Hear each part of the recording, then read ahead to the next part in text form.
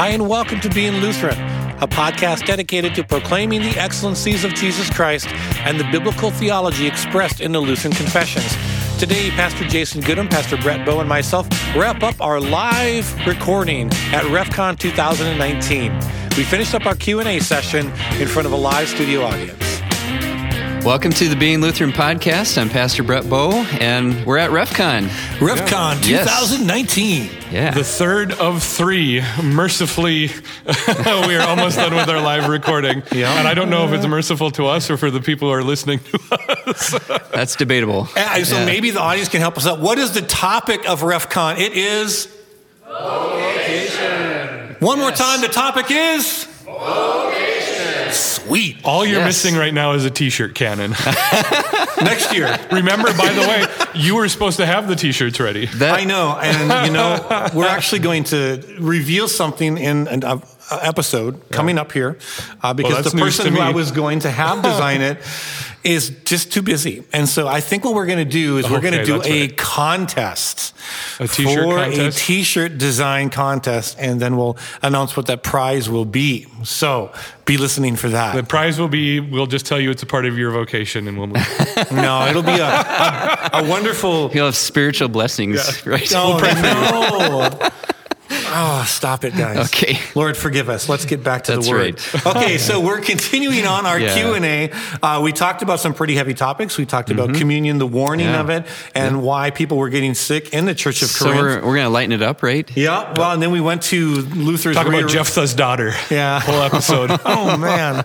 That would be tough, wouldn't it? Okay, why did Luther rearrange the Apostles' Creed? For teaching purposes, and we talked about baptism. That people sometimes differentiate spiritual baptism and water baptism. We as Lutherans say that water baptism is spiritual baptism. And now we're on to the very light topic of predestination. Yeah, right. Oh, yeah. And so as we think about predestination, I think there's a couple avenues is like, how do we talk to people who believe in double predestination? Yep. I want to define that versus single predestination as we are no Lutheran. predestination, maybe. And where can we point them in Scripture as to our convictions? And so you want to take, Jason, defining double predestination for us? Sure. Double predestination is typically a Calvinist confession of the outcome of salvation based on God's sovereignty. And so really you look at salvation from the perspective, God is sovereign. And then you ask the question from that, why are some people saved and some people not saved? And for those who are members of faith, we just covered this last Wednesday. The confession then, God is sovereign, so why are some people saved? Because God chose them from the beginning of time, from before the beginning of time to be predestined. saved. He predestined them. But then the question is, why are some people not saved? And the Calvinist confession is because God chose them, predestined them from before the beginning of time to be not saved, to be reprobate, to be damned to hell. And this is, to clarify it, it is also irrespective of God knowing whether or not they would receive or reject the gospel. And so that's kind of a mediating thing that some denominations do, is that God in his foreknowledge and his omniscience saw the condition of each person's heart, and that's what he based his predestination on. Predestination in the Calvinistic system is God, before the beginning of time, picked everyone where they were going. Yeah. And so the natural outcome of that we just want to kind of bring out is that it is then basically states that Christ's atoning sacrifices is limited. Yep, limited atonement. It wasn't for this. It wasn't for the sin of the world. The other outcome is that it's irresistible grace, that you cannot resist the work of the Holy Spirit in salvation. You're tiptoeing through the tulips here. I am, because we need to be. That was really awful. I needed like a drum. Now that is in my head, and I hate you for it. Oh, sorry. And so those are the natural outcomes. And I know this is something I really wrestled with, especially as I entered into seminary. Yeah. I really struggled with the idea of the limited atonement of Christ because of all of those statements that Jesus not only dies for our sin, but the sin of the world in First John and also John chapter 3, and that Jesus died for the sin of the world. And then you've got the statements in Romans that all who call on the name of the Lord will be saved, and the everyone's and all of that. You've got to reconcile all of those. Also back in the Old Testament, Ezekiel chapter 18, right? Where it says that if someone repents of their sin, that their sin is forgiven by God, and so and then he asked that profound question, is it God's desire, that the wicked shall be condemned? I'm paraphrasing, You've never thought about this at all. Never. Yeah, No. right. Yeah. And the answer, of course, is no. Does God take any pleasure in the death of the wicked? Nope. No. And he asked that several times. No. Multiple times in Ezekiel. Exactly. And so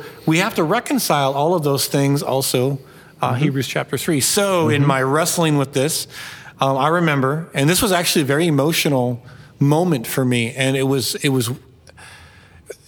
a really profound experience in trying to wrap my head around, again, the extravagance of God's grace. If we are the bride of Christ, there is in some mysterious way, I understand that salvation is totally and entirely work of God. We are saved by grace through faith alone as a gift, period. I want to make that really, really clear. But there's this mysterious moment as the spark of faith through the proclamation of the gospel in the power of the Holy Spirit enables us to then receive that or reject it, as we believe as Lutherans that you can do, based on Acts chapter 7, where Stephen says, why do you resist the Holy Spirit as your brothers have done before you? There is this aspect that Christ did die for all people, for all the sin of the world from Adam until the second coming. And that's a reality for the church, and Scripture says that. Well, in the miracle of where the Lutherans see all of this happening is that salvation isn't a cold, one-way decision from the beginning of the time. Salvation is God's responsibility in both accomplishing it and causing us to receive it. God is active on both ends of that, which is why we can still be the word divine monergists, because God still gets all of the credit for salvation, because he gets all of the credit for offering the salvation, accomplishing the salvation, and receiving the salvation individually as he creates faith in our hearts. That's kind of the main difference. Now, the question we received about predestination wasn't about predestination, but was the logical outcome of that, which is what happens when it looks like someone loses their faith. So if God has determined before the foundations of the world that everyone will be saved or damned, and we are not able to resist his grace, what do we do with someone falling away from the faith? Yeah, it's more the question is more about, can we fall away from the faith? Yeah. Maybe. And of course, as Lutherans, we would say yes. Yeah. And the Calvinist way to get around that, because I don't know a single Calvinist that would deny that it appears that people fall away from the faith all the time. Is that you say, oh, they were never really saved to begin with. And it's the P in the tulip is perseverance of the saints. And so it's the confession that once saved, always saved. You cannot lose your salvation. And this is one of the ones where the Lutherans find themselves on the polar opposite of that, is we can lose our salvation. And the way we lose our salvation is through unbelief, through unrepentance. Absolutely. And it comes down to that middling thing, that irresistible grace, where God's grace, Lutherans confess in Scripture, is mediated, that it is offered through means, that God's grace doesn't come to us straight from heaven, but God's grace comes to us immediately, right? Without means. It's not an information download into our brains or into our souls. It comes through the preached word. It comes through the word connected to the water in baptism. It comes through the word connected to the bread and wine of communion. And those are the ways the Holy Spirit works salvation. It's not that we've written the Holy Spirit out of the equation. It's that the Holy Spirit is working through the word constantly in the ways God has ordained it to work. But the thing that I was kind of working toward was that there is this reciprocal nature, even though it's a mystery. And again, God's doing all the work in our salvation. I don't want anyone to misunderstand that I don't believe in like this synergistic kind of thing at all. I believe that salvation is totally and entirely a work of God. But there is this mysterious moment where there's a reciprocal nature. Therefore, if that's the case, then Hebrews chapter 2, chapter 3, chapter 6, Matthew chapter 13, verse 22, where Jesus says, those who endure to the end will be saved. And all of the different parables, like the 10 virgins and all of that, you've kind of got to do some theological gymnastics to not get away from the reality that we can, and I don't want to even say the word lose, because it sounds like it's like, oh, where did I put it? I misplaced it. No. It's more intentional than that. Right. You actually are physically throwing away the grace that you have been given through Christ Jesus. You are consciously and willfully rejecting it and throwing it away. Yep. And it warns all throughout Scripture to do that. Therefore we must pay don't much harden closer. Don't harden your hearts. Exactly. Yep. Yeah. Those who hear his voice, do not harden your heart. Well, all of those warnings in there, if we couldn't resist God's will, then why is it in there? Just as a fake warning, to not misuse God's grace. And I'm sure there's a part of that. But I think that if we honestly really take Scripture on its whole, on the whole aspect of it, with the bride of Christ imagery in place, there is this surrendered life in the power of the Holy Spirit because of Christ's salvation, that we continually live in this reciprocal love. Even though we can't love God the right way, we are enabled and equipped to, through Christ and through the Holy Spirit, we can then, in a reciprocal way, love God back through what Christ has done. It kind of comes back to that word that we've used a few times over the last few episodes, this idea of tension. Vocation? Vocation, but no, the tension, the Lutheran, we're content to have that biblical tension. In here, it's that we must believe, we cannot believe, but we do believe that we see Scripture teaches, and we hold those things in tension. As much as the Calvinists maybe have a tendency to want to cross every resolve tension. Yeah, resolve tension. Yes, there you go. I think that's a fair criticism. It's Calvin in his theology was unwilling to not have it make sense, and so he had to pursue the logic. And I think it's more of an acknowledgement of reality than a criticism, really. For Calvin, and this was an anecdote that we got in seminary from one of our profs, he was super frustrated that one day, depending on a passage Luther would preach, one day Luther would preach about how we couldn't lose our salvation. And then the next day, he'd be preaching on a different passage, and he'd talk to everyone about how they were in danger of losing their salvation. And it was Luther, let the word stand for itself. But that's one thing I think Lutherans are really poor at clarifying, is our stance on salvation. From God's perspective, we cannot lose our salvation. God is always going to be faithful with the gospel. The gospel is always the gospel is always available, and he's never ever going to withdraw that. From our perspective is where, like you said, we lose the salvation because we're casting it aside. We're not misplacing it. And it's the way salvation is lost is through unrepentance that turns into unbelief.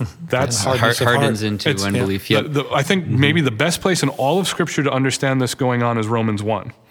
And you get the whole presentation of the gospel in Romans 1 through 17, and then Paul immediately flips the script and he starts talking about damnation. He starts talking about sin. Romans 1:18, the wrath of God is revealed against the ungodliness of all men who by their ungodliness suppress the truth. So that's the starting point. And then 3 times, Paul utters this phrase, and God gave them up. And God gave them up. And God gave them up. Kind of like Pharaoh. It's this sense of unrepentance that carries us away from the Word of God, where the Holy Spirit is working the conviction of sin in our lives. And places us in a place of judgment. Even the warning after the Lord's Prayer, if you forgive others their trespasses, so will your Father forgive you. But if you don't, that warning, that place of judgment, and it's a real place. Those who endure to the end. Let us pay attention to these things, lest we drift away. Yep. Even just listening to you guys and thinking it through, I just love to see how even discussing these things has a way of leading us back to repentance. I don't know if it's happening in all of our hearts, but I just sense that God's doing that in my life of like, repentance is a daily thing. We walk in repentance, we walk in faith, and so thankful to hear Scripture talked about, to have the Spirit do that it's work in my life. It is absolutely amazing how much talking about Theology does that. And it's You a mean it's shame. practical? Theology is both practical and relevant. Who would have thought, right? But you think about the way we handle conflict, especially in the church. The way we do it is let's not talk about that. I mean, you think about even in our small fellowship of the AFLC, our little corner of the kingdom of God, and where there are disagreements in theology, where we've left it an open question, there are different camps, what we've decided to do is not talk about it. And how much harm and damage that can do for someone who's confused, someone who's hurting. You talk about the gospel, you talk about the word of God, you talk about respectfully the theology, with each other. respectfully. You do it with gentleness and respect. You know, 2 Peter 3:15. Yeah, 2 Peter 3:15. Know what you believe, why you believe it, communicate it with gentleness and respect. And God works through his word. God works through the truth. I mean, it's stunning that the thing we need the most is often the thing we're the least willing to do because we're so afraid of offending someone or of getting in a debate. And, you know, there's all the objections. Well, I don't know all the answers. You don't need to know all the answers. Talk about it. Look at Scripture. Open up your Bible with someone Let's do it. and find it. Yeah, it's great. It is. And even the discussion I mentioned earlier ended up being a really a blessing. And, good. you know, it wasn't, negative or derogatory. It was just willingness to have a hard conversation. Yeah, it was. It was, and he's like, I just kind of want to see it from a Lutheran perspective because I don't know that I've ever heard it before. Because either someone jumps to like maybe the Wesleyan perspective or the Calvin, and we're like someplace in the middle, And so, I think it's just really about taking Scripture as Scripture. And the one thing I appreciated about one of our professors about the two questions you opened up with, is why are some saved and others? Never keep that in one sentence. Always look at that in two sentences because Scripture addresses those and answers them separately. And clearly. Yes. And in the middle of that is God's. And you leave it there. So why are some saved through the grace and mercy of Jesus Christ, our Lord and Savior? Why are others condemned to hell through sin and hardness of heart? Unbelief. The stuff in the middle is God's, and we leave it alone and we pray. And to mix it together, it loses the intended comfort, especially the God chose us in him before the foundation of the world. That's meant to bring comfort to our hearts. Yeah, if God wanted people to be saved, he would communicate his salvation in such a way that the people would know they're saved. Assurance of faith. Assurance of salvation is so big because if he were leaving it dangling like a carrot on a stick through either performance or doubt or uncertainty, it's never ever going to be comforting, and no one's going to be making that confession. No one's going to, their life isn't going to be altered. But yet there's this wonderful responsibility in the call to salvation and the free gift of salvation, the beautiful gift of salvation. There's a responsibility that add in the freedom of Christ Jesus. Ephesians chapter 2, verses 8 through 10, that we do walk in the good works that God has prepared beforehand. And we have the honor of doing that. We have the privilege of doing that. And I differentiate this. I've done it on the podcast, but not because we have to, but because we get to, and hopefully because we want to, because of what Christ has done for us. As the Holy Spirit works on our lives. But, at the same time, we want to not venture into the realm where our motivation is paralyzing us from doing the good things that God wants us to do in the faith. Do the good thing and then repent for not wanting to do it sometimes. And then the Holy Spirit's working on our hearts, so eventually we do want to do it. Good. Well, Brian, do you have anything about the Trinity you want to discuss, or is that for another time? I have 1 minute? No. Yeah, right. I'll put it on pause. Tell us everything you know about the doctrine of Trinity in a minute or less. Ready, set, go. 1 times 1 times 1 equals 1. Athanasian Creed in a form of a math equation. The first one isn't the second one isn't the first or third one, the third one isn't the first or second one, but yet 1 times 1 times 1 equals 1.